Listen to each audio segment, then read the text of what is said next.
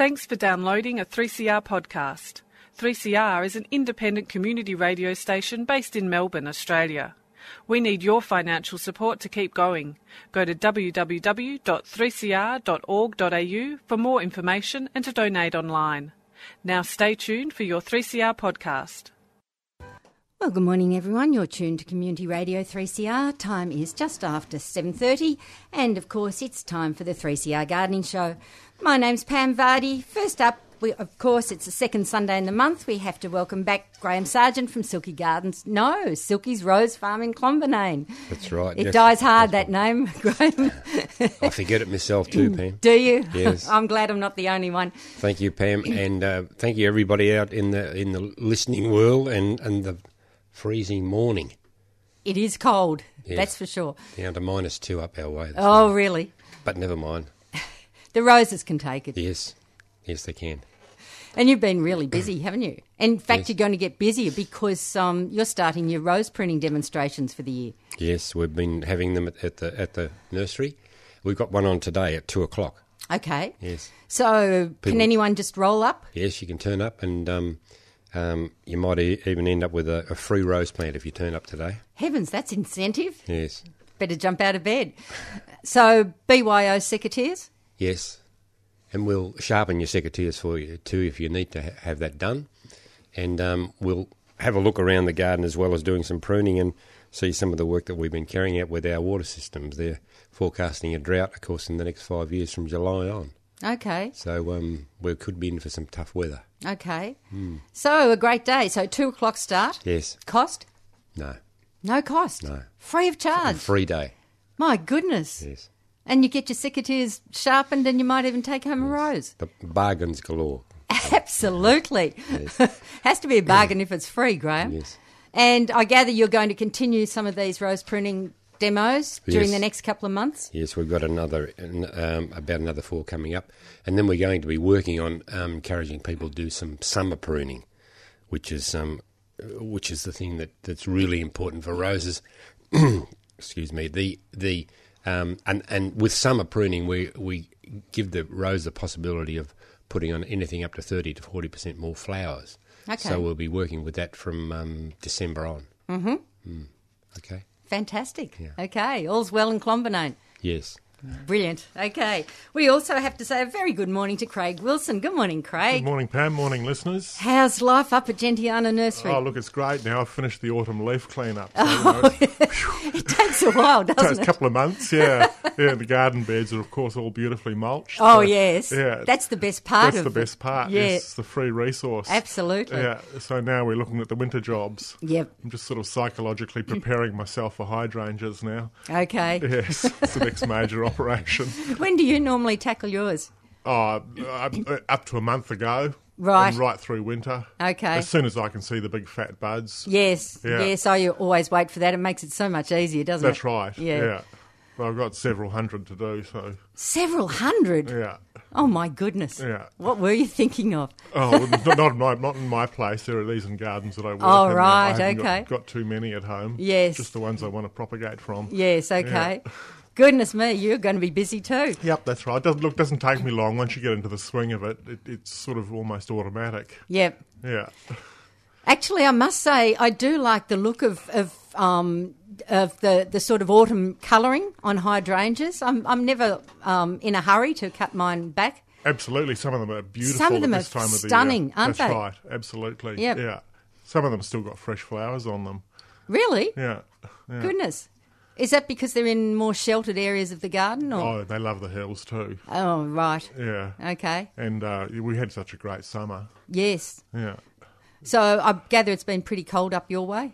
Yeah, but look, I don't mind. There's nothing that a pitchfork, a wheelbarrow and a pile of mulch won't cure. Yeah, Okay. The moral is don't sleep in. There's too much work to do. that's exactly right. Yeah. Okay. We've also got to say a very good morning and welcome back to Greg Balderston. Good morning, Greg. How are you? Yeah, really well. So you're still in this weather going to your markets? Yeah. I should have been at Malden today, but I apologise for that. That's fine. my I'm fault. Very happy to come down. And the markets haven't been sort of too busy the last few months, so it's sort of a bit of a quiet time at the moment, unfortunately. So lots. I've got a few bulbs flowering at the moment, which are always nice, but they sort of come and go very quickly. And if it's, I think last month's Malden Market it rained pretty much all day. So Right. You were just standing in the rain for 7 hours isn't great fun. But no, it's not. It was a beautiful day yesterday at Kyneton, and I'm pretty sure it'll be a pretty good day out at Malden today too. Yep. So the bulbs sort of come and go pretty quickly. Okay. And you've got to hit that mark. If they're open on that day, you sometimes do all right, and then other times they all flush during the week, and then there's nothing on the weekend Yes. that's open for the markets, and, Yes. and you don't do so well. So Yes. Yes, it's a pity that it has to be so visual for people to purchase. it is. It does seem, although the markets are funny because you really can't. It doesn't make any sense. Most of the time, it doesn't make any sense. You have a really good day some days when you've got no colour. You only need 3 people to come in and keen gardeners and know what's If they what. know what they're looking Yeah. for, and then that's fine. They're just happy to grab it. That's right. Yes. And then other days, if you've got a heap of stuff that's in full bloom and's looking really showy, and there's lots of people around, as you say, people are attracted to the colour, and if they've got some cash in their wallets, they're happy to part with it if there's something showy for them. But you can't tell, and some days you have a heap of colour and it's a nice day and there's people around and you still go home pretty much empty-handed. So it doesn't always make sense, but I guess that's the... you probably get the same in nurseries too when you're I'd imagine, waiting for yes. people Absolutely. to come in as well. So That's right. it's just that in the nursery you don't have to pack everything and take it somewhere. No, and you've got to unpack pack it and up into the van again Yeah, every yeah. day. It must drive you crazy. It is a little bit of work, but you get used to it, and it's nice to get out there and meet people that might not go into a nursery too, or and try and convince people to buy something that they mightn't usually otherwise buy. They might be used to going into a general nursery and just seeing ordinary plant, more common plants, and to try and talk them into buying an oxalis that isn't a weed, or some rare crocus that's taken me 15 years to get enough to sell one of. Now, that's the and one things like plant group that I think botanists should try and find a new name for, and then people wouldn't be scared of it. that. Yeah, it is pretty tough. Oxalis. The oxalis, Yeah. yes. As soon as they hear the word, they run. Yeah. It is a bit like that, but I've got an automatic little spiel that I go into. Oh, good. when I hear when people go, oh, oxalis, I don't want that. And, So and it's always nice to have 5 or 6 different species in amongst my pots to go, well, there's this one and this one, and this one doesn't spread at all, and this one's can Yes.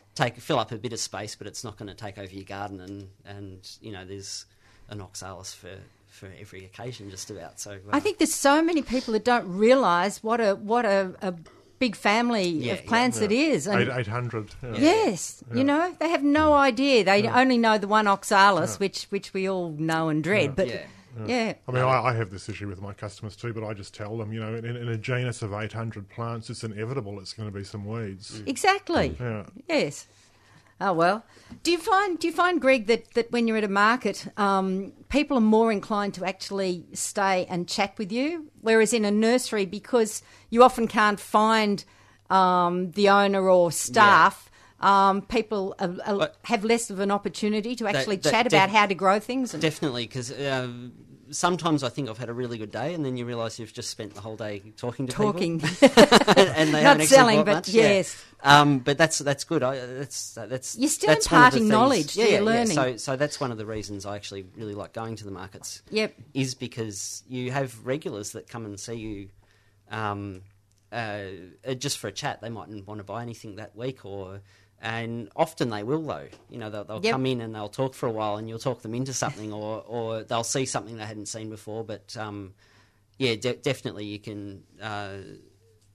Some markets people are just handing you money and taking pots, and then other markets they're doing a lot of talking. You think, Yes. I've had a good day today, and you get home and count what you've taken, and there's not that much in there. Right. But as I say, that's a good part of it, and you can actually chat to people a bit more in depth about what they're buying, or trying to convince them that a plant isn't what they thought it was, or that there might be something other than, agapanthus or white azaleas to plant along their garden borders or something. Yes. But there's also the thing, if someone wants to talk to you and there is a lot of people there, it can get frustrating for everyone when there's only one of you and there's 5 people waiting to have a chat, or just to give you money or whatever they're there for. Yeah, fair enough. So it cuts both ways. But certainly on slow days, it's nice when a regular comes in or someone that's interested in the plants and wants to chat, because it certainly helps fill up the day. Absolutely. Standing around, yeah. No, that's good. Okay, I only have one community announcement, would you believe, at the moment. I think everyone's feeling the cold at the moment and not running events as much. But coming up with the Australian Plant Society Yarra Yarra group, they have... let me see. They've sent out the notice, but there's at Ivanhoe Garden Club have got a talk. Now, this is coming up on Tuesday, the 23rd of June. Graham Woods from Gisborne is going to be talking about his specialty, which is grevilleas, and particularly the rare ones he's involved in collecting. Now, as I mentioned, this is at Ivanhoe Garden Club. It's at their monthly meeting. This is held on the corner of Oriel Road and Banksia Street in Ivanhoe, starting at 8 p.m. So anyone is welcome to attend. So that, as I say, is Tuesday, 23rd of June, on the corner of Oriel Road and Banksia Street in Ivanhoe at 8 p.m. And that should be most interesting, talking about grevilleas and some of those rare ones. Now, a big reminder to our listeners, and you're going to be hear me mentioning this a couple of times this morning, because it is very important that I mention to all of you that, of course, next Sunday is our big gardening radiothon program. Now, this is where this is our major fundraiser for the station for the year. This is where we raise most of the money through all the different programs that are broadcast from 3CR to meet the running costs of the station for the next 12 months. So as per usual, we've got loads and loads of goodies, all sorts of product, books, you name it, as we normally have. Lots and lots and lots of things to entice you with for next Sunday. And, of course, again, we're going to invite you to come down to the station afterwards at about 10 o'clock when we come off air to have a cup of tea or coffee with us. I'm going to make sure that I make my usual lemon slices again. I got into trouble one year when I didn't make them and everyone wanted to know where they were. So there'll be lemon slices there for everyone to have a good taste of and a chat, and pick up whatever product you have put aside for you. Should be a great day. I would love everyone to support us. It is a very, very important day for us and for the station to try and keep that funding going for the next 12 months, because, of course, trying to run a community radio station is not exactly cheap, particularly the electricity costs alone, which are quite horrendous. So I do ask all of you that listen in regularly, including all the garden clubs, the people that we try and give some publicity to your events during the year, to try and support us on our one day of the year. So that's next Sunday. We'll be starting at our usual time slot of 7:30, but running right through until 10 o'clock next Sunday. So do be ready for that one. And in the meantime, I'm going to invite our listeners to join us. If you'd like to ask a gardening question this morning, we've got Graham Sargent from Silky's Rose Farm in Clonbinane, so any rose questions. We've got Craig Wilson and also Greg Boulderstone, particularly, who could answer a lot of bulb questions for you, but do give us a call. The number is 9419 0155. That's 9419 0155. Graham, getting back to bare-rooted roses, I know you've been madly potting up all of yours now at the farm, but for people who have ordered bare-rooted roses, if they weren't sure how to prepare the soil and what to do, can you run through what they should have done or should be doing when they receive them? Yes, Pam, with the bare-rooted roses, of course, they're cut back and trimmed right off to around about 100 100 and 150 centimetres. But the main thing is when you're planting a bare root rose is to dig a decent sized hole, and for that hole to be rough. Don't slice the side of the hole when you've got a clay soil, because you want the roots to penetrate into that rough area. So dig a large hole and then fill that hole up with water. Then go away and have your breakfast. Come back to the work that you're doing once the water's soaked away, and form up a mound in the middle of the hole. And whatever you do with the planting, never put any fertiliser in the hole. The only safe thing to use is liquid seaweed, which we always recommend for our roses, and we actually give a guarantee on our roses if people use liquid seaweed. Place the rose in the hole up to the bud union. That's where it's been grafted onto the rootstock, and you'll see that, or people see that on the rose. It's usually like a knot on the where the actual bush joins the rootstock. Place the rose in the hole and plant it up to where that bud union is.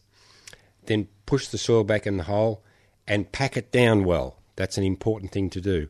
Often people plant plants and they don't pack in around the plant, and the packing in is necessary when the plant comes under pressure from wind. Then soak that in, and we recommend that people soak in with liquid seaweed, mix it up in water in a watering can and water it well in, and then just leave the plant and don't overwater it. That's one of the important things. It only really needs some water once a week. Mm-hmm. So the other important thing is that we do get reports of people who have put fertiliser in the hole and the actual rose will die and actually burn. So it's certainly not wise. But your liquid seaweed is quite safe with that. So they're the main things to remember when planting a rose. And I guess too, people don't realise that often their bare-rooted rose comes and it actually needs to be pruned on the spot, doesn't it? Yes. People think, oh, I'm wanting it to grow, I'm not going to cut it back. But it's really good for them to actually give it a good firm prune before they plant it. Yes, well, if it's cut back to around about 150 millimetres in length on the branches, what that actually does is force the rose to get up and grow. Yep. We find that in the pots too. If you cut them right back, they get to and come and shoot out with new shoots.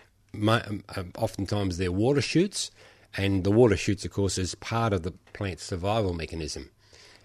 Because roses are subject to in the natural environment to goats, sheep, and deer, and that's why the roses develop thorns. They're very clever, like most plants are very clever. Exactly. So if you cut back to 150 millimetres from the main stock, it forces that new growth to happen, and that new growth happens too, of course, when they come under the pressure from animals. Right. You can imagine a thicket of roses being flogged down by a whole herd of deer. Yes. And because they take off the top part, which is around about the third, they're after all the good nutrition, especially in the rose hips, because we know that rose hips are very rich in vitamin C and a lot of minerals. And so, that's an important thing to remember. Good. So when you're planting them, you don't dig in any organic matter at all? No, you can put some organic or fertiliser compost around in the top section of the soil. Yep. That most compost is fairly aerobic, yep. and those microbes exist within the first 50 to 100 millimetres of the topsoil. Yep. So there's no real point in putting it right down in the bottom of the hole, because you're working with different sorts of microbes. And these are some of the things we're starting to find out about the microbial world. They tell us now we've got another 60,000 soil microbes yet to be discovered. Goodness. Yeah. And that's really very much a part of this carbon debate. And we are so in need of tremendous amount of research in this area. Mm-hmm. It's such an area that, in fact, people in the scientific world are encouraging young people to get off into the soil microbe world, because they believe it's got a fantastic future. Yep. Yeah. Right. We've And certainly- of course, those soil microbes have been destroyed with a lot of chemical fertilisers. Yeah. Yes. Especially superphosphate. Oh, yes. Superphosphate will actually kill worms, and we've been putting it on our pastures and paddocks for so many years. And of course, they're now found with research that up to 60% of fertiliser that's been put on paddocks is actually locked up there. It hasn't been utilised. It's actually locked in the soil. Right. Yeah, and that in itself, if it's a chemical fertiliser, is certainly not helping the soil microbes, No. including worms. Yeah. Yeah. Yeah. Goodness me. Okay. That number, as I mentioned, we'd love to hear from you this morning. If you have a gardening question, 94190155. That's 94190155. We have Graham Sargent, Craig Wilson and Greg Balderston in the studio this morning, so we'd love to hear from you. And do give us a call. Okay, what's happening around your way? Well, always before I come in, I sort of wonder what I'm going to bring in Yes. to talk about. And I was sort of thinking, gee, there's not much in the garden at the moment. Then you start wandering around with a And you pair of realise there's secateurs. something. There's plenty going on. Yes. Yeah. The first thing I bought in is one of the Niphopias, which Oh, yes. I'm crazy about. I grow lots of them. This one's Encephalia, so it's a species one. It's fairly variable, but the form that you see most in Australia is the flowers start out green and then fade into yellow, and it flowers late autumn, early winter. So there's not a season where I don't have some form of Niphophia out in the garden. Okay. And this is the one that covers this time of year. Yes. Yeah, and it's fantastic. And of course the wattle birds are in it all day. Yeah, feeding on it. And then after that, of course, comes winter chia, the big orange one. Yes, right. Everybody's crazy about. Yes, yes. Yeah. So But that one's perfect on a dull day because that colour really comes to life, doesn't it? it's a beautiful colour for this Yes. time of year. Perfect. That's right. Yeah. Down at the Werribee Zoo a few weeks back, and they have lots of those through the Open Plains Zoo down there, and and they obviously take a trampoline too with school groups and things going Oh, of through. course. But they're just gorgeous. They're these perfect, massive big flowers all over the zoo. They look stunning. Yeah. Yeah. Yeah, good tough plants. Oh, very for tough. Australian Yes, gardens. wonderful. Yeah. And Okay. as I Yeah. say, there's one that you can have almost all time of year. Yeah. How big does the bush get, actually? Oh, 1.5, 1.8, thereabouts, probably depending on your soil. Right. But as with all the Niphopias, the leaf mass is not exactly glamorous. No. So you need to plant them in the centre of the bed and get something to screen the leaves out. But yeah, And they withstand the dry weather, even drought? I don't know. Well, if they're in Yeah, Werribee, they would. do. They do. Yeah. They Yeah. do. They're Yeah. they're tough. Very tough. Yeah. Yeah. It's difficult for me to say that because Yeah. I grow them in You a don't slightly unusual. Yeah, okay, having the dandelions, but yeah. if Greg's Well, they seen do. that in It's certainly then- at Werribee, and also up around Wood End, and there's certainly areas in Wood End that are very dry, Yeah. and all sorts of different soils where they're well drained or heavy, and Niphopias just seem to pretty much grow wherever, so they're pretty tough. Sort of plants. The ones that I've seen that probably may not perform well in drier conditions are the smaller ones, Yeah. the little guys. Oh, yes. Yeah. But the big ones like Encephalia and Winter Chia and Zulu Landica, I'm sure they'd be fine. Yeah. Yeah. Okay. What else have you got there? Look, increasingly in my rock garden, when I see a space, I'm starting to fill it with dwarf pines. Okay. These are developed from witch's brooms. If people don't know what a witch's broom is, it's a part of a branch on a big pine tree where you'll find something which looks like a mistletoe, sort of compact and knotty. And the nurserymen will get up there and take cuttings and graft it onto the species. And there's all these new dwarf pines coming out all the time. And I'm finding them to be really robust little plants Right. and slow growing, which of course appeals to me. Yes. They're not going to take over your garden. No, exactly. Yeah. When you say dwarf, how big? Well, most of these ones that I've got here have been in the garden for about 15 years, and they'd be a metre by a metre. Oh, really? Yeah. Wow. So quite small. Yes. Yeah. Perfect for bonsaiing too, no doubt. Well, no, the bonsai, you better to go for the big species. Okay. Because the little ones are too slow. Yeah, right. Yeah. Yep, Yeah, fair enough. Takes you 10 lifetimes. For, to grow a maybe for the decent lazy bonsai then. one. Yeah. No, you find that the Japanese don't use what they call the Yatsubusa or the dwarf forms for bonsai. Okay. Okay. Yeah.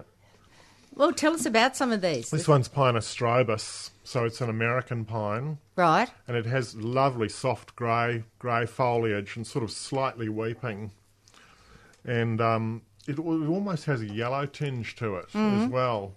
So it's really multicoloured pine, and it tends to go out more than up. Right. Yeah, beautiful plant. The gold-leafed form of Pinus mugo, which is the European mountain pine. Okay. And in summer, it's just a dwarf green pine. Right. And this time of the year, it takes on really strong gold hues. Wow. Yeah. And it's probably more upright than spreading. Yes, okay. Yeah. Great colour for the winter. Isn't it? It is right. It's Yeah, wonderful it's a terrific colour. colour. And it's the sort of colour that you could have a field day matching bulbs with. Oh, yes. Yeah. And how big would that get? Again, it's been in my garden about 15 years. It'd be a metre, but wouldn't be spread by a metre. Okay. Yeah. Good. And then the dwarf form of the black pine, Pinus thunbergii yatsubosa. Anything yatsubosa means dwarf. It's a Japanese selection. And what's beautiful about the black pines at this time of the year is the new candles that are developing that are white. So you have this beautiful dark green foliage and white candles, and they'll expand over the winter before they open up. That's really showy, isn't it? It's very showy. Yes. Yeah. I could imagine that actually being used, in the cut flower trade. I've never thought about that. Yes, if you could But grow them they would be quickly enough. stunning if you could But grow them there's quickly bigger enough. thunbergii anyways. There's trees. So Yeah. you probably get some faster growing But I ones. could really see that in arrangements and Absolutely. How big do the candles get before they sort of lose their sheen? 10 centimetres? Yeah. So So quite long. it's pretty impressive, yeah. That's right, yeah. Fantastic. Yeah, and it would be something that you would use for the Japanese art of niwaki, which is training pines in the ground. All right. Yeah. Wow. That's a whole area that are there many people who are really getting into pines now? It's I not something that sell I quite a see. few. Do you? I do, yeah. Yeah, you'll find conifer people. Yeah. Well, I can And there imagine are. with yes. There are conifer people out Yes, there. okay. Yeah, they'll come in looking for little pines. Right. Yeah, and they're all grafted, so that that keeps them slow. Yes. Yeah. True. But I think they have a fantastic application in a normal suburban garden. Absolutely, and there's dwarf forms of radiata which you would be able to grow in really extreme conditions in Australia, I would have thought. Wow. Yeah, so they go right across the genus. Yes. Yeah. Fantastic. Okay. I'm just as you say, there are conifer people out there, but I think the average suburban gardener wouldn't think about incorporating those into their gardens. Yeah, and look, during the Black Saturday fires, when we had that 45-degree day, which for us in Alinda is just unheard of. Yes. Yeah, normally sort of 32 or 35 would be our maximum. Yes.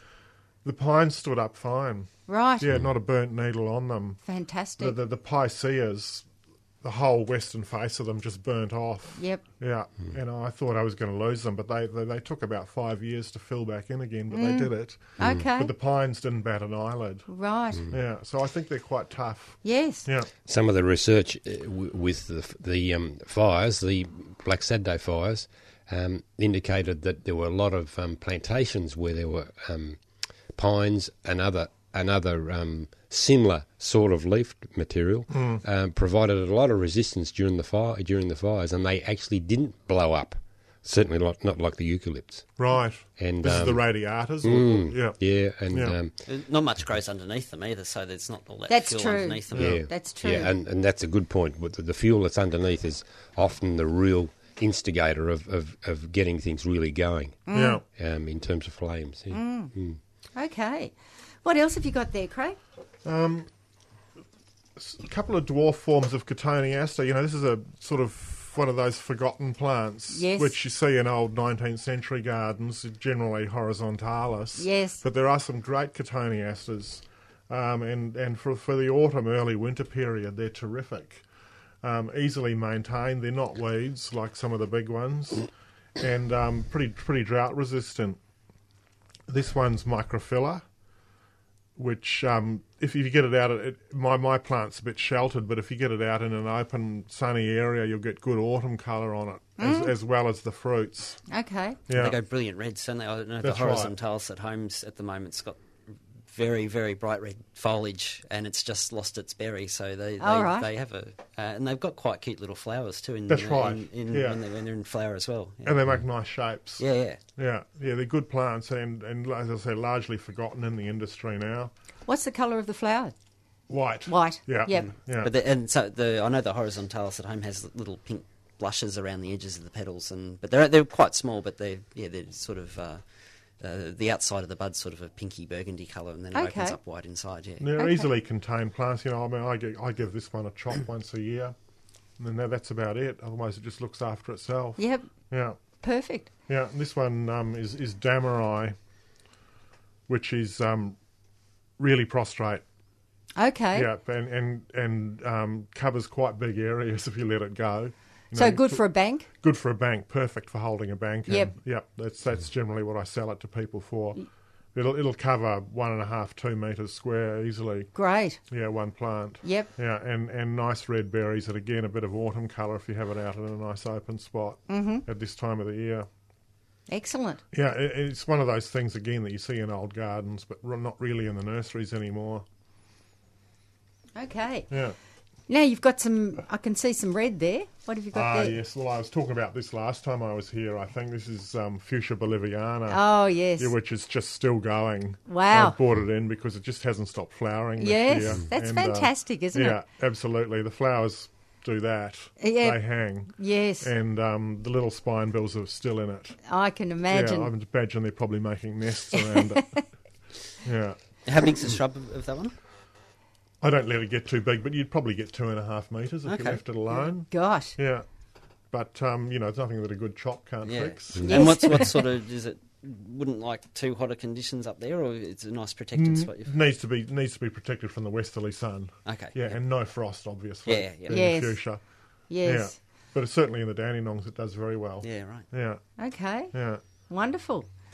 And, a couple more there you've Another got. red. No, this one I was wanting to talk about. Oh, right. Phimosia umbellata, which I don't know that it has a common name. It's one of those plants from Central America that you'd probably have trouble growing, Greg. From I frost. don't think we probably wouldn't have much. I'm not too bad with frost at where I am in Romsey, but 200 metres either way is probably might be a different story. It's that sort of area. big soft leaves. Yes. And these red flowers over winter. Okay. And again, in a sheltered spot, I wouldn't put it out in the westerly sun, but it is pretty tough once it's established, and it would get up to 3 metres, I suppose. All right. Yeah. Is it in the Solanum family, or is it one of those? Malvaceae, Oh, okay. Yeah. So it opens up. That's what I wanted to do, actually. Yeah. Okay, yeah. Yeah. It's one of those sort of odd things that you don't see around the nurseries very much. I guess the winter flowering's a bit of a drawback for most nurseries. But, interesting plant. And again, a good chop. And does that naturally have a grey foliage? Or is that just Hirsute. that you picked it? Sort of a bit hairy. Yes. Yeah. Okay. It's not really grey. No. Yeah, but the leaves get quite big. Oh, that really? Yeah, that's right. That Wow. would be, 15, 20 centimetres across? Yes. Yeah. So really useful for filling in a gap. That's right. Yes. Yeah. Yeah, I'm always attracted to anything with big leaves. Yes. Yeah. More berries is Disporum cantonensis. Always looking for things with berries at this time of the year.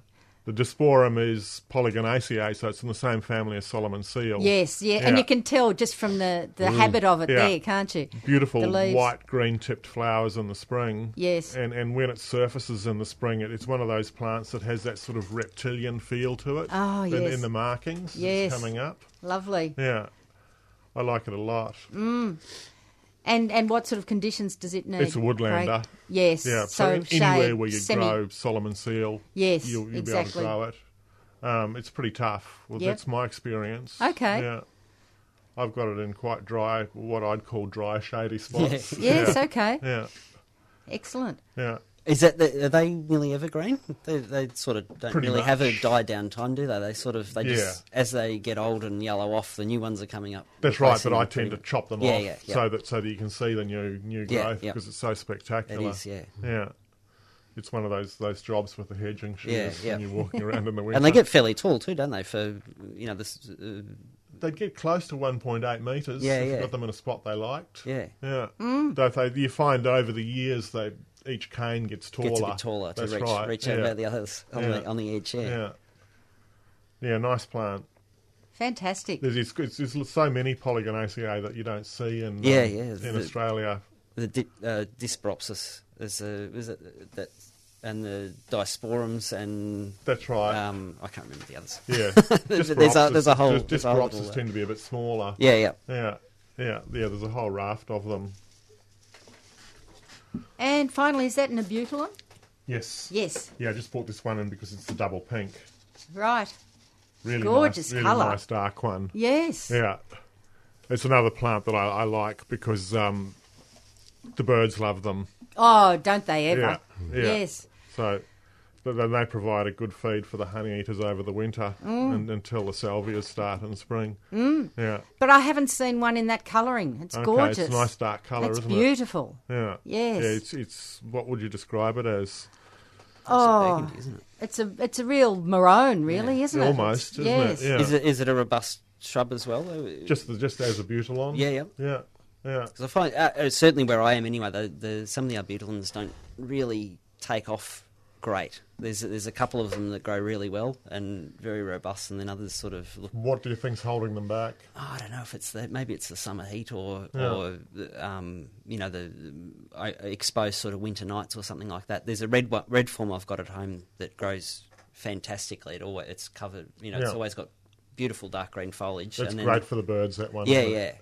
And then there's a yellow one that's slowly come good as it's got bigger. But Yeah. there's some of the other apricot ones where the foliage just always seems small and close to the branches, and it looks Okay. twiggy and not quite as lush. And yeah, so you sort of, I'm a little bit scared sometimes to get the new Arbutilons up there in case they're the sort of twiggy, not so strong ones. Yeah, there's only one way to find out. I Yeah, guess. that's Yeah, true. that's the trouble. Yeah, that's right. I mean, a lot of it can be do with the position. Yeah. I find it in the Dandenongs they need heat. They're not that good in the shade. Okay. You need to Okay. put them out where they get the full sun. Yep. Right. Excellent. Okay. Remind listeners when you're open, Craig, and where you are too while We're we at think of it. 138 Alinda Mombolk Road, and I'm open 10 till 5 and closed Tuesdays. Yeah, and so pretty much always there. Yes. Yeah. Fantastic. Yeah. And for listeners that are aware of Cloud Hill, they might be Diggers members, and they've just discovered Cloud Hill. You're just round the corner. Just round the corner, Yes. 5 minutes down the road. Exactly. So Yeah. make a day of it. That's right, yeah. Fantastic. Yeah, and we have lots of the plants that I grow and sell in the gardens around the nursery, so... Well, that's what I think is so fantastic about your nursery, because you do propagate everything that you sell from your own garden, so That's right. visitors can see exactly how it's going to develop. That's right. It also means that I can provide people with fairly accurate information as to what Exactly. they can expect the plant to do. Exactly. Rather than picking up the label and Yes. reading what they've already seen. Yes. Yeah. You're fairly unique, these days. It is these days, that's right. Yes. There's not many of us left. No, I know. There was a time when you could go up into the Dandenongs and you could visit 5 to 10 specialist nurseries. Yes. They've all gone now. I know. Yeah. Still a great, unique place, though, isn't it? Oh, it's And- fantastic. Dandenongs. It's a great Oh. place for you, Absolutely. people to go up to Cloud Hill and into your nursery. Yeah. And, yeah, it is. I've been there a number of times, and Yeah. it's a great atmosphere, a world all of its own. It's just It is. amazing. It's very unique for And if Australia. people really love plants and love to be in that sort Yeah. of atmosphere, it's great, tremendous. Yeah. And the gardens, the rhododendron gardens are a terrific Yes. asset. Yes. Yeah. And they're being looked after better nowadays. So yeah, Oh, they've done a lot of work A lot up of there. work, Yes, yeah. and it's really paying off. that's right. I Yeah. had a German rose breeding friend from Cordy's. I took him to the rhododendron garden, and he was actually amazed at the varieties that were there. That's right. And his neighbour in Germany is a breeder of rhododendrons, and he's done a bit of dabbling himself, this Yeah. rose breeder, and he was amazed at the display and what was available there. Yeah. The Rhododendron Society's had a sort of resurgence So there's lots of propagating and replanting being done now, particularly with the species that are threatened. Yes. Yeah, and interestingly, they were saying a lot of the hybrids are sort of becoming a bit endangered now as well. So Really? they're starting to propagate them as well. You'd think it would only be species. but- Yes. Yeah. Okay. So a lot of work being done there. Yes, Yeah, fantastic. Yeah. Okay, Greg, let's have a chat about some of your stuff. All right. Because I'm sitting here looking at some really, really spectacular flowers. Yeah, they've opened up to it was obviously pretty cold this morning. Yep. And most of what I've brought in today, basically oxalis and crocus. Right. And they both tend to close up of a night time. Yes. Certainly the younger flowers do. Some of the older flowers will just sort of stay open because they haven't got it in them anymore. But just coming into the studios this morning. Well, they're sitting right directly underneath the and fluoro. There's the little oxalis, the pink one here, oxalis glabra, was completely cled when I popped it up on the bench there. Yes, it was, and it's opened up very quickly. Half an hour or so ago, Yep. and now it's fully open. We've already talked about the oxalis, so I may as well start with those. Okay.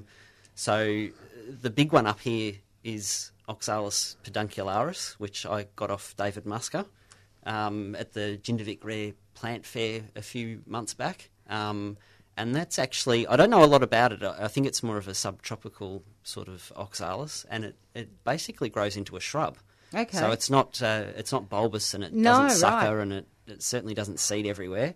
And it's evergreen, is it? It's. I think in the right conditions it would be. I know if it. I did have one a few years ago that I didn't know much. I knew less about them, and it didn't make it, and that's certainly not evergreen. But they do get quite big. It seems they can get 1 and 2 foot sort of stems on them, and eventually and grow into. A small shrubby sort of a bushy thing. Right. The flowers are in tight little clusters on pedestals that sort of sit up quite a few inches above the actual plant itself, and the bright yellow little flowers with the sort of burgundy calyxes. They're really pretty, I think, and quite detailed too. And I find with a lot of species plants. A lot of the beauties in the detail of things, they're pretty from afar. But when you actually get in close and look, there's a lot of detail in a lot of the wild species plants, yes. which So I the really sort like. of thing that people would like to paint. Yes, yep. Yes. Yeah. Great Yeah. specimens for So- painting. That's right. Yeah. If you look at the flowers in a little bit more detail, they go right down to these little nodules on the tops of the flower clusters and lines on the calyxes, and you can see on the little Oxalis glabra here so that the buds themselves actually make quite nice patterns up the yellow tube of the flower, Yeah. and it's the detail of that really intrigues me about certainly about the species plants, because it's sort of it's very subtle on them, and so don't know a lot about the peduncularis, but it's a really interesting plant, I think. But I'll see how I go, and hopefully I won't kill this one. And so the little pink one here is Oxalis glabra, which is very good at multiplying but doesn't spread at all. Okay. So if you plant one bulb, 10 years later you'll end up with a clump about a foot across, I guess. Yes. And they're hot pink flowers with a yellow centre. Again, they close up every night, so if you go out first thing in the morning, you've got all these little bright pink sticks with a yellow bottom, Yes. and then once the sun hits them in about, if it's warm sun, even 10, 15 minutes, they'll open up fully, like what's happened in here. And you go to these beautiful, fully open, bright pink flowers with a yellow centre, and the foliage on this is very fine. So when they sort of clump up, they're almost got like a conifer sort of look to the foliage sometimes in the little clumps. So once the flowers actually finish, they're still quite attractive little plants to have in the garden just from the foliage. And the other thing, certainly with the bulb ones, the bulbs are quite interesting too. There's another one here I've got, Oxalis hirta. Grab that there. So I've got a pink and a salmon form of Oxalis herder. Oh, right. And they've opened up. Now, when I was unpotting these and repotting them earlier this year, I discovered that a lot of Oxalises, their leaf patterns grow interesting above the ground, where they'll grow in fractal spirals and things like that. The Oxalis palmifrons is a good example, where you've got these small little leaves in the centre and they slowly spiral out and get bigger as they go out. Yes, right. And I found with Oxalis herder, the bulbs do that. So I've tapped out the pots, and the bulbs actually grow down into the pots like a spiral. A double helix. Okay, yes, wow. And so the root grows down in a spiral, and then the bulbs form off that root as it goes down into the spiral, like a double helix, sort of twisting down into the soil. And you don't see that obviously because it's in the dirt, but I thought it was quite interesting to discover that the spiral doesn't happen just on the top, and also another good feature of the Oxalis is when they shut up of a night time, they twist closed. So there's a couple of the smaller ones, Oxalis versicolor, for instance, which has it's a white flower, and on the outside of each petal's a nice, almost red marking. Yes. So as it closes up of a night time, or when it gets cold, it'll spiral up and looks like a little barber's pole. You get the white and red stripes up the outside of it when it sort of twists itself closed.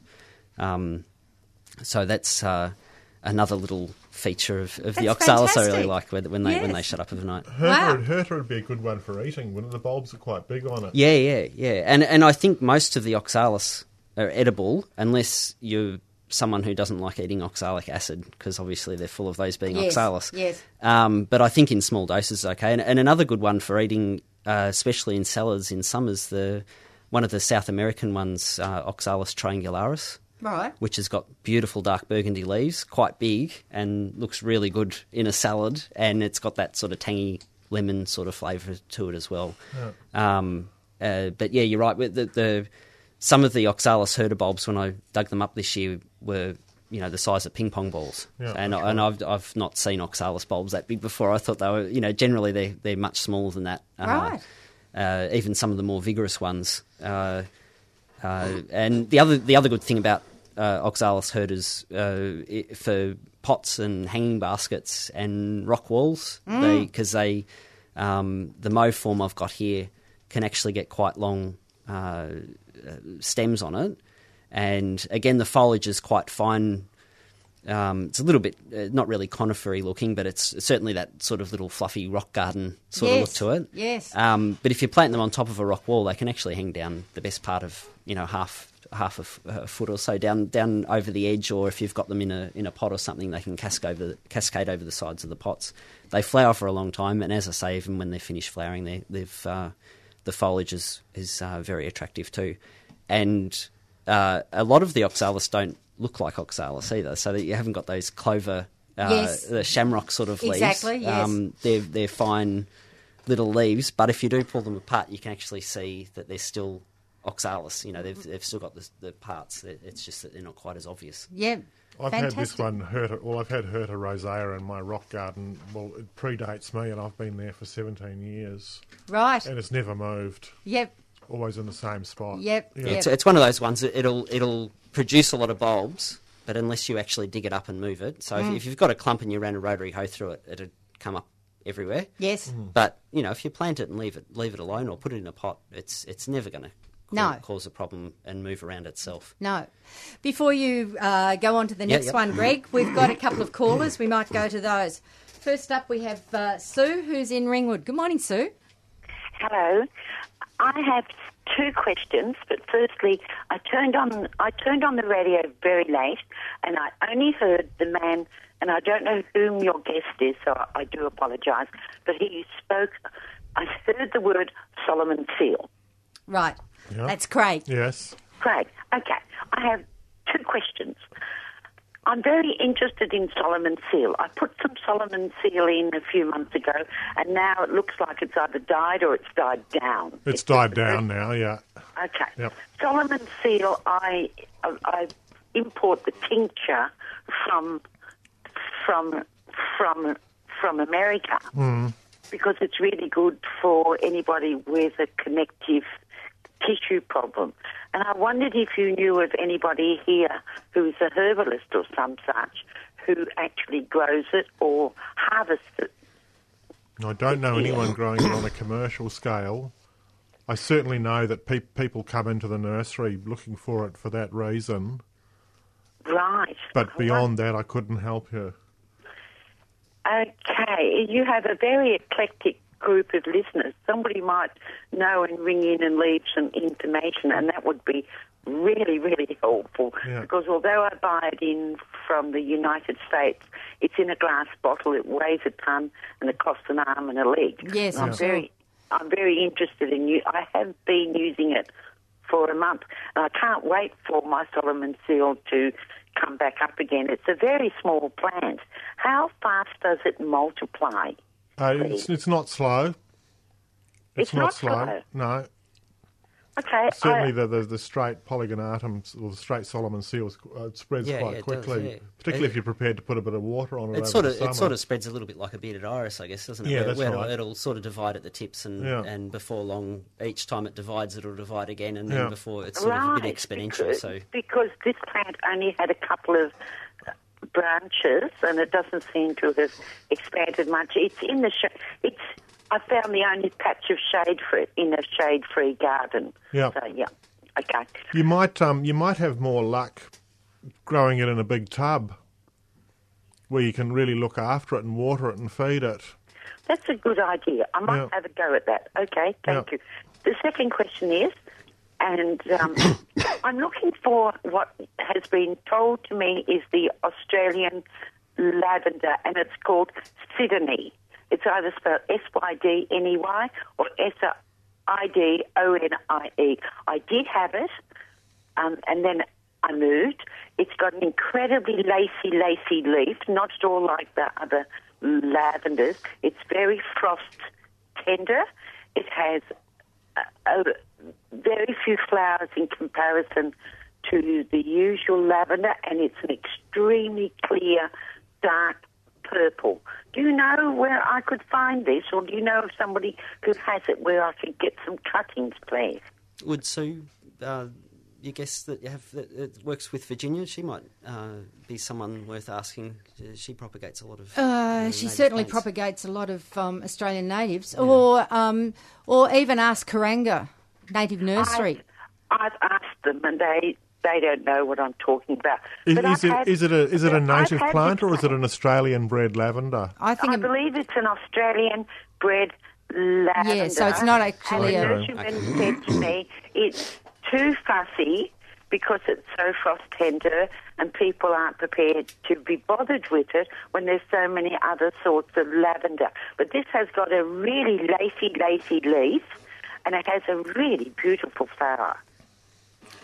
And that's the other thing. It doesn't have a huge amount of flowering, and people look for a huge flower show. This doesn't.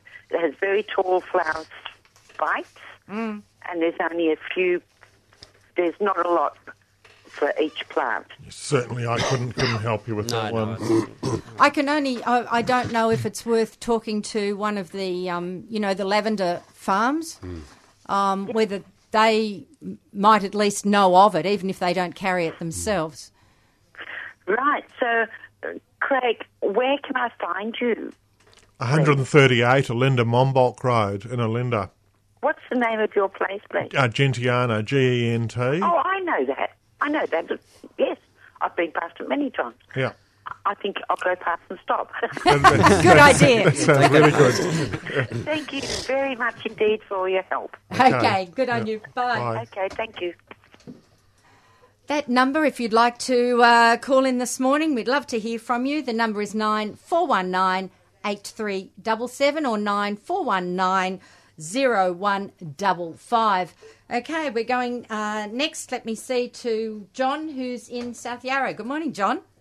I'm actually Don with a D. Oh, Don. Sorry, Don. That's okay. I used to be a regular caller from Sorrento years ago. Oh, right. I was generally known as Don from Sorrento. Okay. But that was a long time ago. Okay, so now you're Don from South Yarra. That's right. And I've been here, I've owned this place for about 2 years, and I've got small gardens front and back. In the back, I've got a bougainvillea, which when I planted it had beautiful red flower bracts. It's vigorous, in full sun. All the flower bracts have fallen off. It's just all leaves now, and no flowers at all. But it flowered over the summer, did it, Don? For a short time over the summer, and then it stopped flowering altogether. Right. Because I know bougainvilleas need heat. They need heat, that's right. Yeah, and it wasn't exactly a hot summer this year, so that may account for it. Well, they're growing everywhere. Around me, they're growing everywhere, very vigorously, but not here. Yes, I know my neighbour's one is still out in flower. Right. Okay. Yeah. All right. Well, no easy solution there. No, I'm just wondering what position you've got it in. Well, it faces north, and it gets full sun most of the day. Right. Yes. And how long have you had it? Over a year, about 18 months. Oh, it's not long. No. Yeah. And also, I have, in the same place, I've got a passion fruit, very vigorous, and another one in the front, even more vigorous. They have hundreds of flowers, but I've had a total of about 3 passion fruit since I planted them 2 years ago. Have you fed them? I don't feed them with nitrogen. I was told not to. I just feed them with seaweed. Oh, I think they need more than that. Yeah, I would have thought. They're really hungry feeders. That's they right. need a lot. So, a lot of animal manures. Yeah, All right. Really give them stacks of animal manure. I'd pour on a bag of cow manure. or Yes, I something. would too. That's why you're not getting your fruit. Yeah. Well, all right, but I do get hundreds of flowers, but they just don't Yep. go to fruit. And with your bougainvillea, I think I'd probably give it a little bit longer. Yeah. If Yes. it's only a young plant. Yes, it is might only not young. have settled in I'll yet. have to. Yeah. Yeah. All right, thank you. Okay then. Bye. Bye. All right, let me see. That number, if you'd like to join us again, 94190155. That's 94190155. Okay, next up we have Jill from East Malvern. Good morning, Jill. Hi, Pam. You might be able to answer our question, can you? Yes, I can. Good on you. At the moment, I've got Salvia involucrata betheli in fantastic height because I let it grow up. It's about 6 feet or some 7 feet. Fabulous pink buds, that big buds that sort of fan out into sort of splayed, beautiful big flowers. The possums like the leaves in the summer. And I don't know where they've gone now. They're hibernating somewhere. But the birds just absolutely love the pink flowers. And with that, I have the white Chinese lantern. I don't know its botanic name. A Butylon what? I don't know. Alba. They might know. It- The other thing is that lady wants Sidoni lavender. I think I've seen it at a series in All right. Westwick, 8 Lee Street. They have a really nice Australian plant section at Lee Street, West Brunswick. Right. I think she should ring them first. CERES. Yes. Series. Yeah. Excellent. And can I ask a question on my own behalf? Of course. I've bought euphorbia, a little euphorbia that's got the brown leaves, and I bought that at Jindervik actually, a couple of plants of that.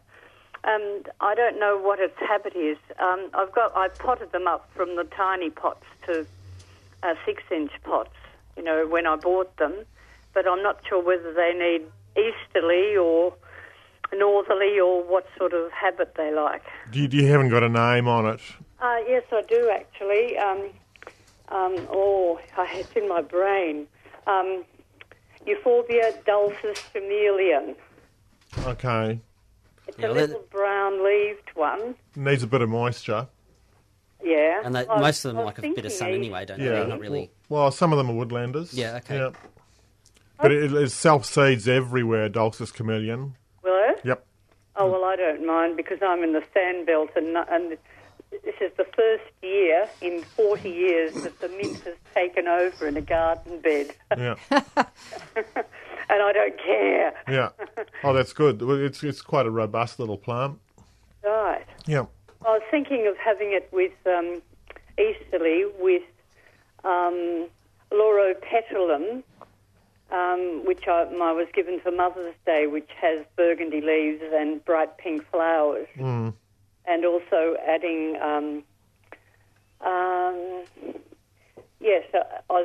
there's a little geranium there, the little one that has the tiny rose-like petals, and I thought, oh well, it'll be a sea of burgundy and pink.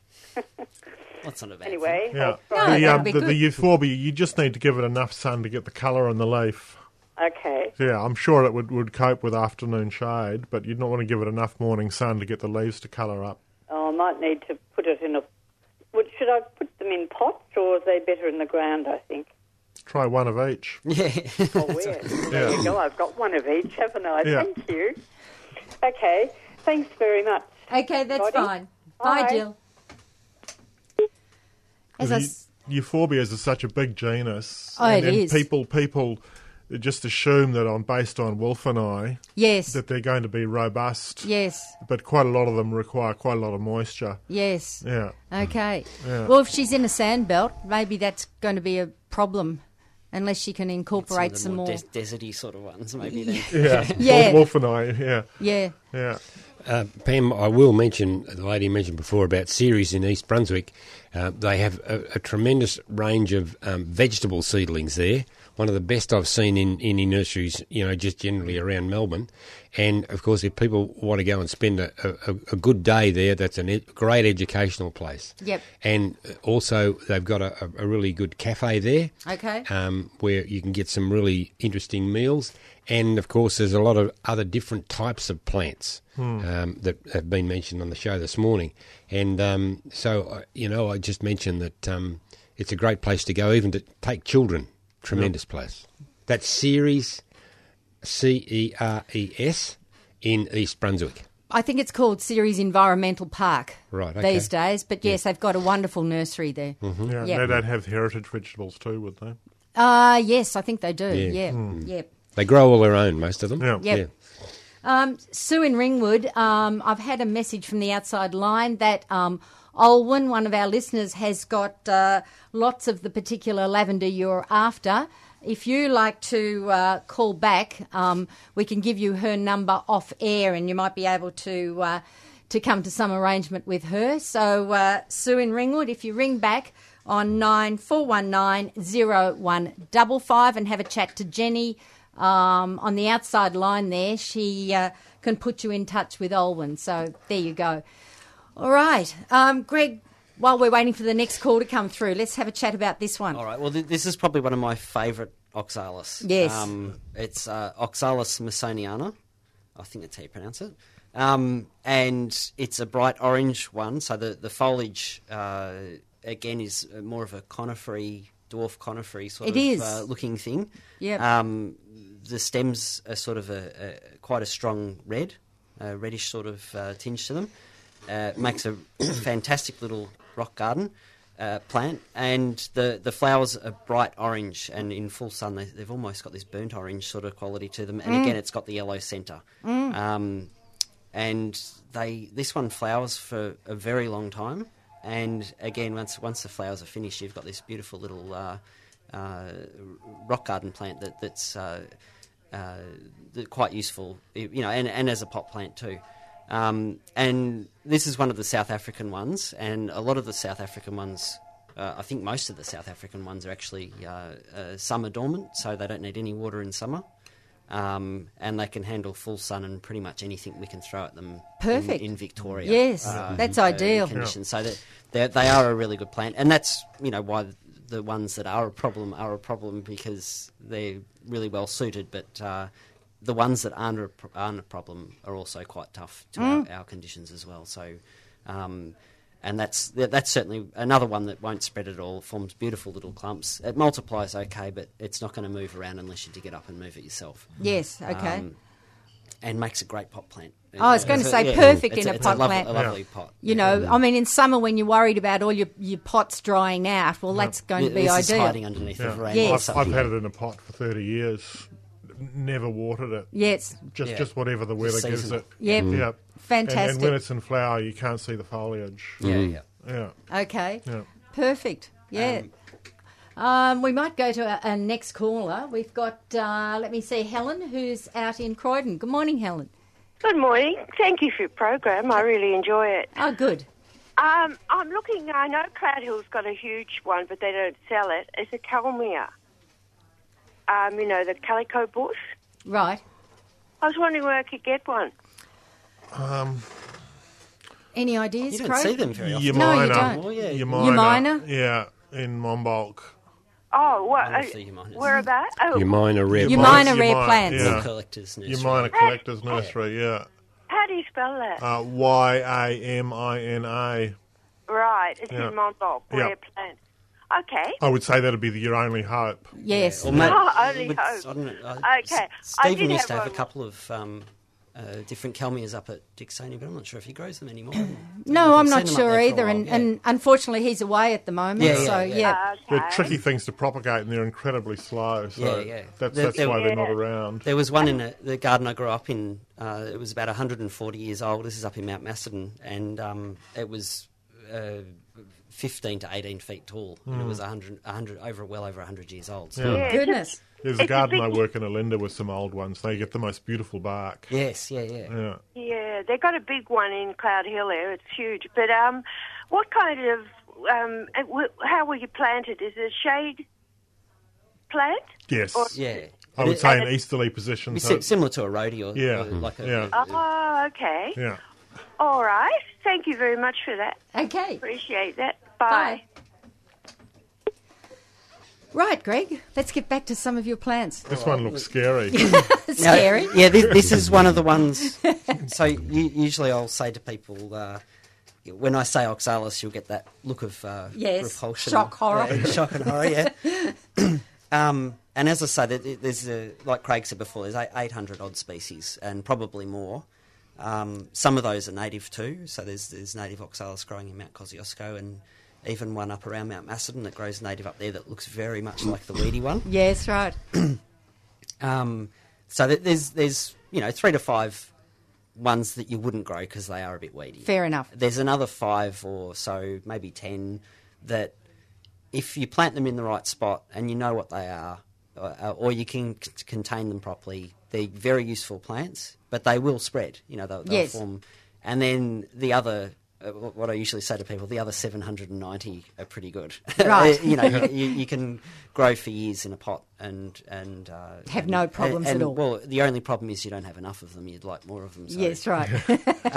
There's the last oxalis that I've bought today, Oxalis purpurea alba, is one of the thuggish ones. Okay. So it will spread, but I think often plants that do that are a bit sort of mistreated because of that, where in actual fact, if you've got the right spot for them, that sort of plant can be quite useful. So if you've got an area that you would want a nice, quickly spreading ground cover on, it's got beautiful foliage, like the clover shamrock sort of foliage, and it has quite large, 50 cent size and bigger. This one's got white flowers. I've got another one called Purpurea nigrescens, which has got very dark burgundy leaves and hot pink flowers, which Whoa. I absolutely love. Spectacular. It's, and this would be one that people might recognise if you go to old cemeteries and things. You often see Oxalis purpurea growing around in the old cemeteries, Okay. the ones that haven't been napalmed and look Yes. look horrible these days. So the ones that are still let sort of run with their wildflowers, Oxalis purpurea is one of the ones that runs around in the cemeteries. So as I say, if you don't want Oxalis purpurea in your garden, it is a real pain. Yep. It's hard to get out. Yep. But there's lots of things I think that we plant that do the same sort of thing as this that haven't got the same sort of stigma attached to it because they haven't got the name Oxalis. Exactly. What I and find we- with these winter ones is that they're fantastic under roses, where you've pruned them at this time of the year and they're really just sticks. Yeah, Yes. Yep. And you can get this carpet of oxalis going underneath, which are only around in the winter. Yeah. As soon as the weather warms up, they go They down. go. And they don't Yes. take anything out of the soil, Nothing, especially that's right. in summer when the roses Yeah. are active or whatever. it And is they're that's not going to active. react to frost. No, they're pretty tough with that sort Yeah. of thing. And again, it's they spread themselves round, but if you want to cover big areas, you can do it really quickly, and if you don't, you just sort of let it spread from where it is, and you might end up, in 3 or 4 years with something about a clump about 1 metre across, a metre and a half across. So it's not something that you plant one year or you plant one day and 2 weeks later, it's gone rampant. It's growing through your house and stuff. Yep. It's not, they're not quite that bad. Yep. But it certainly, whenever I sell this one, it comes with a warning of make sure you plant it where you want it, because they've got quite small bulbs and they're hard to get out, especially if you don't want to use sprays and stuff, which I certainly don't. It is hard to get out. And again, it's edible because it's oxalis, so there's you can eat most of the parts of the plant, I believe, in small quantities. Okay. So, again, I guess if people wanted to have it, because the flower is a really good size, isn't it? It is. It's a very big flower. It's quite showy. And again, the flowers, when they're closed up overnight, look really nice. They're these little white candles that stick up above the foliage. And Oxalis purpurea is quite a flat grower, so it'll stick flat to the ground and creep along the ground. Yep. And then the flowers sort of sit just above them. And they've probably got one of the biggest Oxalis flowers. They've got these, as I say, they're about the size of a 50-cent coin, and some are probably a little bit larger, and they come in a range of colours, from mauves and pinks, and as I say, the Nigrescens is my favourite because it's got these beautiful deep burgundy velvety leaves, and the flower is a really hot salmon pink, and it's a great colour combination there. But, I mean, like all of these oxalis, if you're worried about it, just keep it in a pot. Keep it in a pot, yeah. And then you can really enjoy it and you don't have to worry about it at all. Yeah. Or there's so many of them, don't buy a thug. Yes, that's true. right. Yeah. True. Yeah. Just enjoy the rest of the family. Keep it in a pot in the ground. Well, you could do that too. Yeah. Although some of them, like this one, will, like a strawberry, will throw something up over. So if the lips close to the ground, it'll go up over the top. I reckon it'll be away. Yeah. It'd probably, and some of them, can be a little bit stoloniferous too. Like the Oxalis herder can get quite deep down, like I was saying, with the bulbs growing around the root systems. In sort of friable soil, they can sort of get down a good couple of inches, a good 4, 5, 6 inches underneath the ground with bulbs. So if you put them in a pot, they might sort of get out the bottom as well. But they're not. That herder doesn't run, so it's not going to invade the garden. But so if you like the thugs, keep it in a pot. Yep. And like Craig said, there's 790 others that don't run and aren't thugs that'll stay put wherever you pot them, and no water in summer. They take pretty much anything in summer, and as long as they get a bit of sun and ample moisture in winter, which we usually can serve up without any dramas. Yes. They're great little plants, and they flower and nice foliage and come in a huge range of colours too. Yeah, and shapes and varieties. Yes. And like the leaf of the Oxalis purpurea is this big clover leaf, and then you go down to the little Oxalis glabra or the Masoniana, and they've got very fine conifery sort of foliage and everything in between, and ones that look like butterflies, burgundy butterflies, and greens with red centres, and some of the South American Oxalis. And there's a beautiful, I think I talked about last time, was Oxalis magellanica, which is it grows native in Australia. It also grows in New Zealand and South America. And it's a good substitute for baby's tears in a sort of a wet, shady spot. Okay. Except the bonus is that it sticks flat to the ground. Yes. And it has beautiful little white flowers on it, which baby's tears don't have. They're just a green mass. So you get the nice green mass, but you also get these beautiful little. In the case of the one I've got called Nelson, it's got little double white. They almost look like carnation flowers. Fantastic. It's a great plants. Yep. Excellent. Okay, let's go next to, let me see, we have Neville, who's out in Somerville. Good morning, Neville. Neville, are you there? Hello? We might put Neville? No, we might put Neville back on hold and see if we can get him back. We'll go to Maureen, who's in Sunshine. Good morning, Maureen. Yes, good morning. I'd like to speak to the gentleman about a rhododendron I saw in last October up at the Rhododendron Garden. Yes, go ahead. What it is, it's not in the rhododendron garden itself. there's an old abandoned nursery on that road as you turn into the rhododendron garden, and there's a great big tree. Might be a little bit further down on the outside of that nursery. It's on the road. I know the one you mean. Okay, you know the one. Do you know the name of it? No, I don't. It's a species. I'm sorry, I don't know the name of it. Okay. So it's not a hybrid, and it's one of the high altitude ones, and the reason I know that is because the leaves just drop straight down in winter. Yes. Yeah. Okay. All right then. Thank you very much. Okay. Yeah, sorry I can't help you. That's all right. Thank you. Yeah. Bye. Right, we'll see if we can get Neville this time. You there, Neville? Yes. Oh, yes. good. I'm sorry you've kept me waiting because there's 3 questions I've got now. That's okay. The barber pole oxalis, is that available? Yes. It's funny with there's a couple of the smaller oxalises that are very similar. So first, Stephen Ryan usually has oxalis. That's Oxalis versicolor. Yeah. Now, I've got 3 species of oxalis where the foliage looks almost identical. So there's Oxalis versicolor, there's Oxalis glabra, which I've got in here, and there's also one called Oxalis versicolata, which is a white flower, and it looks like someone's got a mouthful of raspberry-coloured paint and sort of blew a raspberry at the flower. So it's got these really fine freckled yes. burgundy, raspberry-coloured freckles on it, and that's really pretty. Right. The bulbs look identical. The foliage looks very similar, almost identical. And it's only when they come into flower you realise that you've mixed up the names.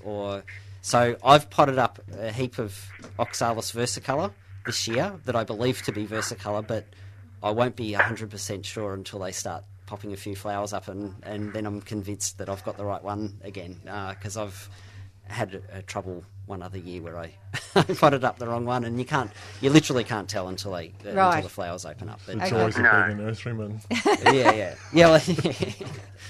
Well, that's handy to know.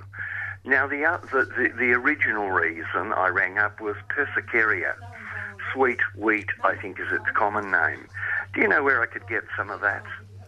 What does it do? What do you mean, what does it do? What does it look like?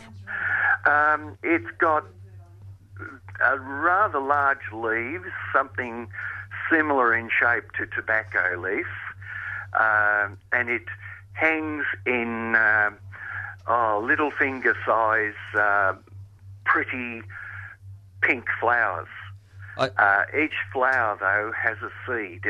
It just hangs down in a how could I say it?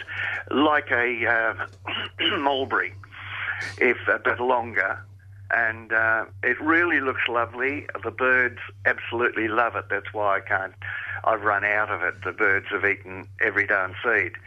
But it's to me, it's very pretty.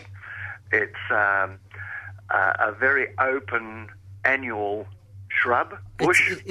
Maybe it's an amaranthus? No, Persicaria. The Persicaria is usually a sort of water-loving sort of perennials that sucker and they can seed a little bit, but they're usually water-loving plants. I'm just trying to think of one that has... you certainly can get some Persicarias available. I've got some as well that I'll be propagating this year. Dennis Norgate grows a couple of really nice Persicarias, one of which has a hot pink flower and a green leaf, and another one that has a beautiful burgundy variegated leaf and a white flower. Right. Well, the one, but they're all perennials. Those ones, they're certainly. Yeah, the one I have seen, or the one I had, grows about 6 foot tall. Yep. Very similar to the one that's. It must be native because I've seen it around in all swamps. Well, not all of them, but a lot of swamps. And yes, it loves water, but the sweet wheat one is really, really attractive. It just sort of has, as I said, grows about 6 feet tall, and then when the branches sort of go out. It just has on the end of each branch these nodules of hot pink flowers. Yeah, no, that one doesn't ring a bell. But as I say, there's certainly some of the persicarias available. Maybe even diggers might have a couple of the persicarias, because a Vietnamese mint is a persicaria. Good God. I think I'm Yeah, right. Yes, it is. Absolutely. It is. Yeah. And also a closely related species is the polygonums. Not the Solomon seal polygonatum, but the polygonum. Yeah. There's some nice little ground cover ones too, which are very close. Now, the polygonum is the one that has little globular flowers? It can do, yeah. I've got one. Goes a lovely russet or colour in the winter. They can, That's right, yeah. There's some really, really nice ones. Generally autumn flowering. Yeah, yep. And, that's right. The one I've got comes out white on these little spikes, about, 8 or 10 inches tall, and as they get older, they go sort of hot pink, so you get this white and hot pink sort of flush through and quite prolific flowers too. That's right. And a spreading ground cover, and then, as Craig said, they go sort of hot autumn colours. That's interesting. I didn't know Vietnamese mint was part of the family tree, but I have got the polygonum, or gunum, whichever it is.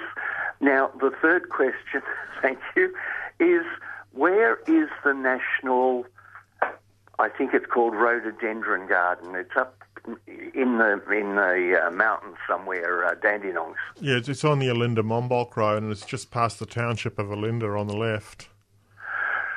Right. Now, does that cost to get into, do you know? No, it's free. It's free. Yeah. Beautiful, and open 7 days a week? Yes. Thank you very much. Yeah. Thanks for your show. Okay, good on you. Right, bye. All right, we are running through until 9:15, our usual time slot. So if you'd like to jump on the phone and give us a call, we'd love to hear from you. The number is 9419 0155. That's 9419 0155. Greg, we've covered all the oxalis. I think we've finished the oxalis. Okay. I just thought too, if anyone's on Facebook or Instagram, my personal Facebook, so Greg Balderston on Facebook, I've got lots of albums with nice pictures of all the oxalis and crocus, and when I go mushroom hunting up around Mount Macedon, all the interesting fungus that I find up there. Okay. So there's lots of, if you're on Facebook and you want to have a look at some of these oxalis and crocus and rare bulbs and things, I've got good photo albums on my Facebook. So how do they actually get onto your site? So if you're on Facebook, yes. If you just search for Greg Balderston. So spell your surname for people who don't know. Boldiston. Balderston, yeah. Yes. And and then if you look, there's on part of my page there's albums, and if you go into the albums, there's, as I say, there's one for crocus, one for oxalis, one for aroids, one for fungi, and there's one for my dogs, and but there's no selfies and no food shots. Okay. so you don't need to worry about that. It's all about plants. And I think there's an oxalis group too, isn't there? There on is. Facebook? There's Planet Oxalis, which is not always active, but it's certainly worth a look at. And if people wanted to get a feel for them, yes, flick through it and have a look. Yes. And there's not a lot on oxalis available literature-wise or anything like that. So I find that some of the people on that Facebook page, on the Planet Oxalis, they know their stuff, and that's probably some of the best people you can ask about oxalis if you're not sure or whatever. Excellent. Anywhere you can get your hands on that readily, because you can literally join the group and ask these people straight away about their plants. And, fantastic. And they're usually more than happy to share with you their experience with them as well. So, Brilliant. Yeah. Okay.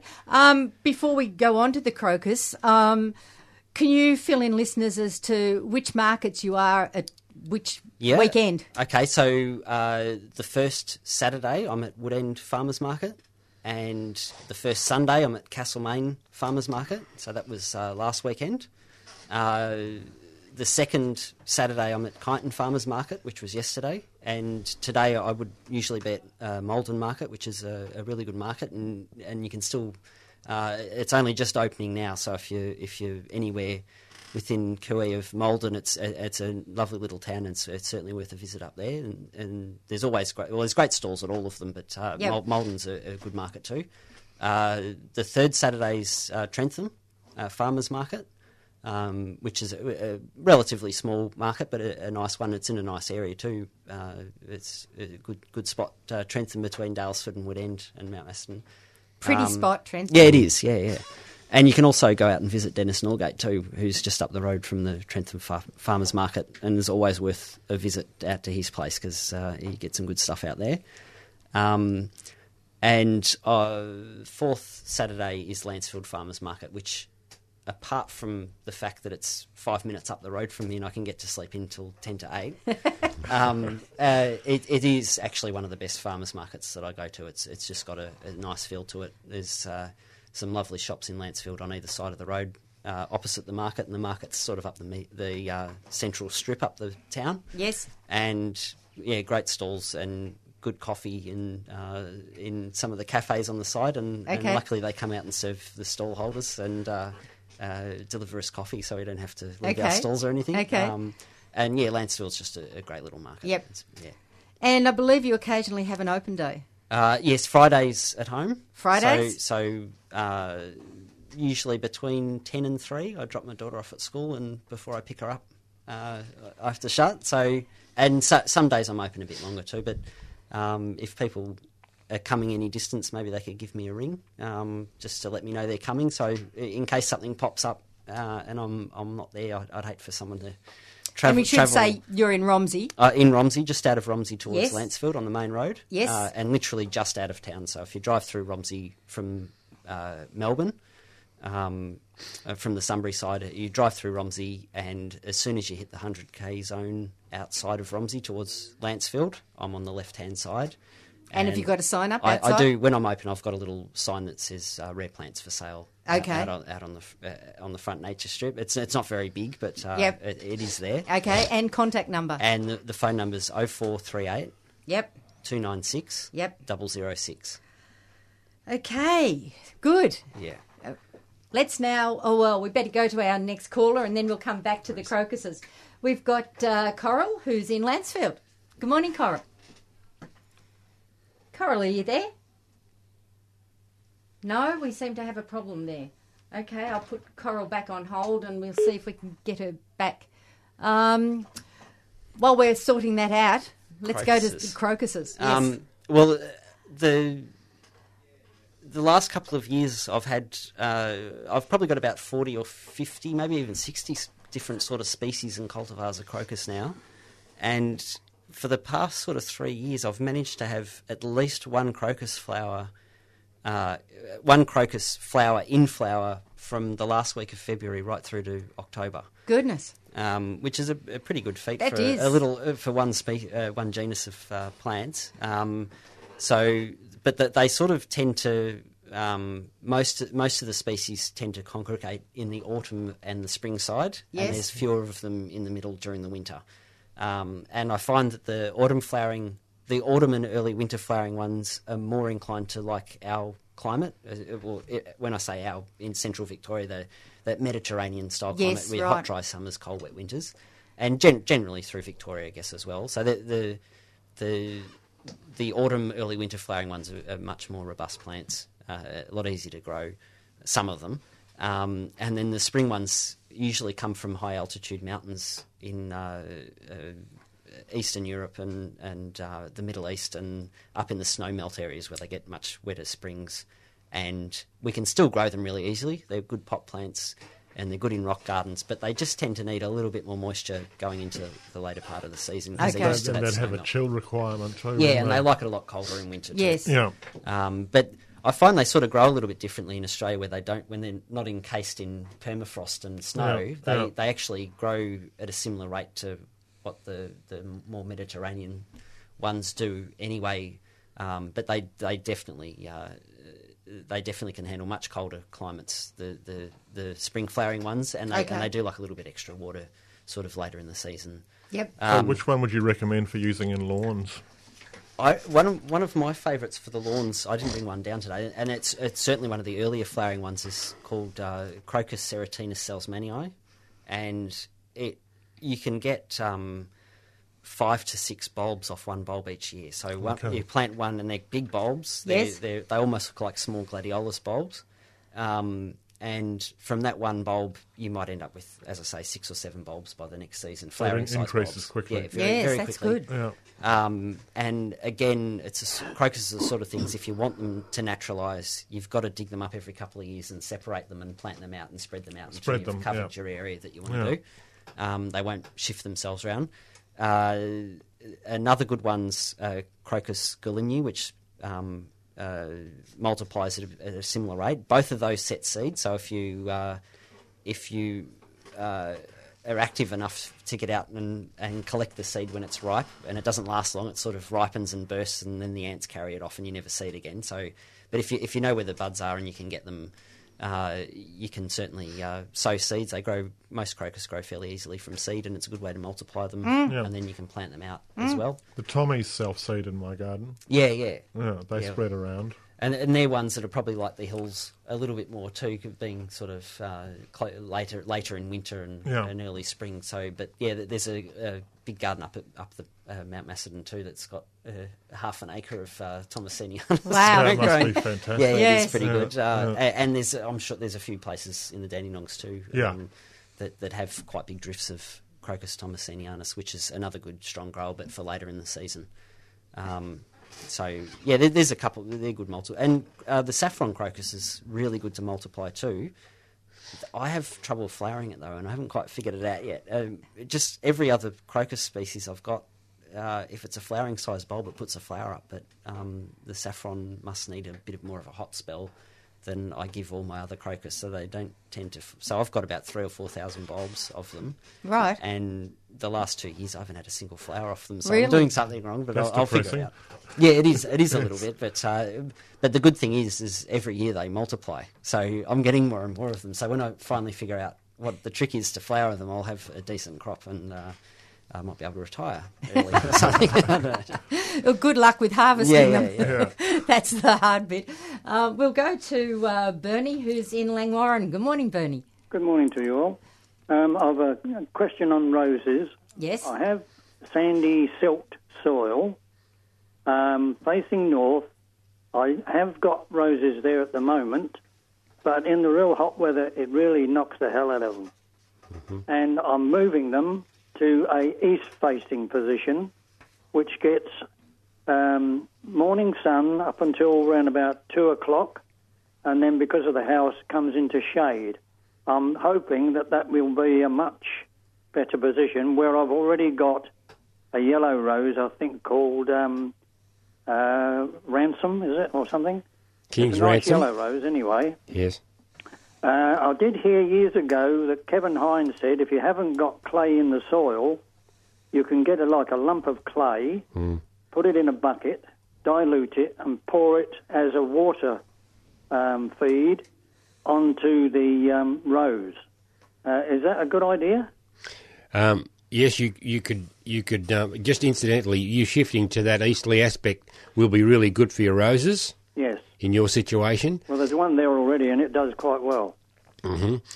And, of course, you'd be wise to mulch your garden now. Oh, yeah, there's leaf mulch and tanning bark on the top. Right. But don't have the mulch too thick at this time of the year. No, because the water won't go in, will it? Yes. Yep. And, yes, you could use that clay mixture to help the soil to try and retain more moisture if you can. Yeah. Would I put a wetting agent on it as well? Yes, you can get a seaweed wetting agent that would be useful. One, yeah? Yes, more than a chemical wetting agent. Okay. Yeah. And I'd use that probably about once every 2 months. Oh, fair enough. Okay, good. And give them plenty of water, of course, because it goes straight through. Yes. All right, good. Can I ask a couple more? Yes. Okay, I've got a geranium on a pedestal in a pot. Now, they're getting a little bit ragged. I'm limited to the size of pot that I can put on there. If I give them a good cut back and repot them in, say, September, Would that be a good idea or not? Sounds like a great plan. Yep, and a big feed. And a big feed. A good feed, yeah? Yep. Would I put the feed on after or in the soil? Both. Both. Yeah, give them a solid feed. I'd use something organic. Like some dynamic lifter? Yep, dynamic lifter would be fine. Yeah. And then a couple of liquid feeds over the summer. And I've also got some bedding begonias in the ground. It's too early to cut them because if they get a frost, they'll get burnt. So I'll just cut the top off around about September again. Yeah. Okay. Yes. And finally, please, now I have a passion fruit. It was supposedly a black passion fruit, and it's come up as a yellow one, and to me is pretty hopeless. The skin is all soft and not much juice in there at all. I keep it because it encourages the bees and gives me a bit of protection from next door's in-look, if you like, and my outlook. I've got another one that my son bought me as a black one. Hopefully it's a black one anyway. Can I put that next to it? I can't see why not. Yeah, I can't. Again, it's sandy silt soil, but I found that the last one I had, it did marvellously well and gave me plenty of fruit, but I think the roots went under a garage next door. Right. Yeah, it'll be nice and cool. Yes. Yes, that's right. So I can do that? Yes, I see no reason why not. How far away from it would I do that? Oh, it can even intertwine. Yeah, I would have thought you could put it pretty You close, can put it really. pretty close. As long as you But feed if them I enough. intertwined it, Yeah. I'd cut the roots off the other one, wouldn't I? Sorry? If I put it too close, wouldn't I cut the roots into the other one? Not that I'd mind. Would only be on one side. Yes, exactly. Yeah. I don't Oh, think okay, that'd be yeah. too much of a problem. Yeah. So You've I just can got put to, it like within a foot. Yeah. Oh, good. You've just got to keep the feed up to them. That's Oh, right. yes. Okay? All right, many thanks for your time, and I always think we learn something from your program. Oh, that's good. Good. Okay. Thank you. Bye-bye. Right.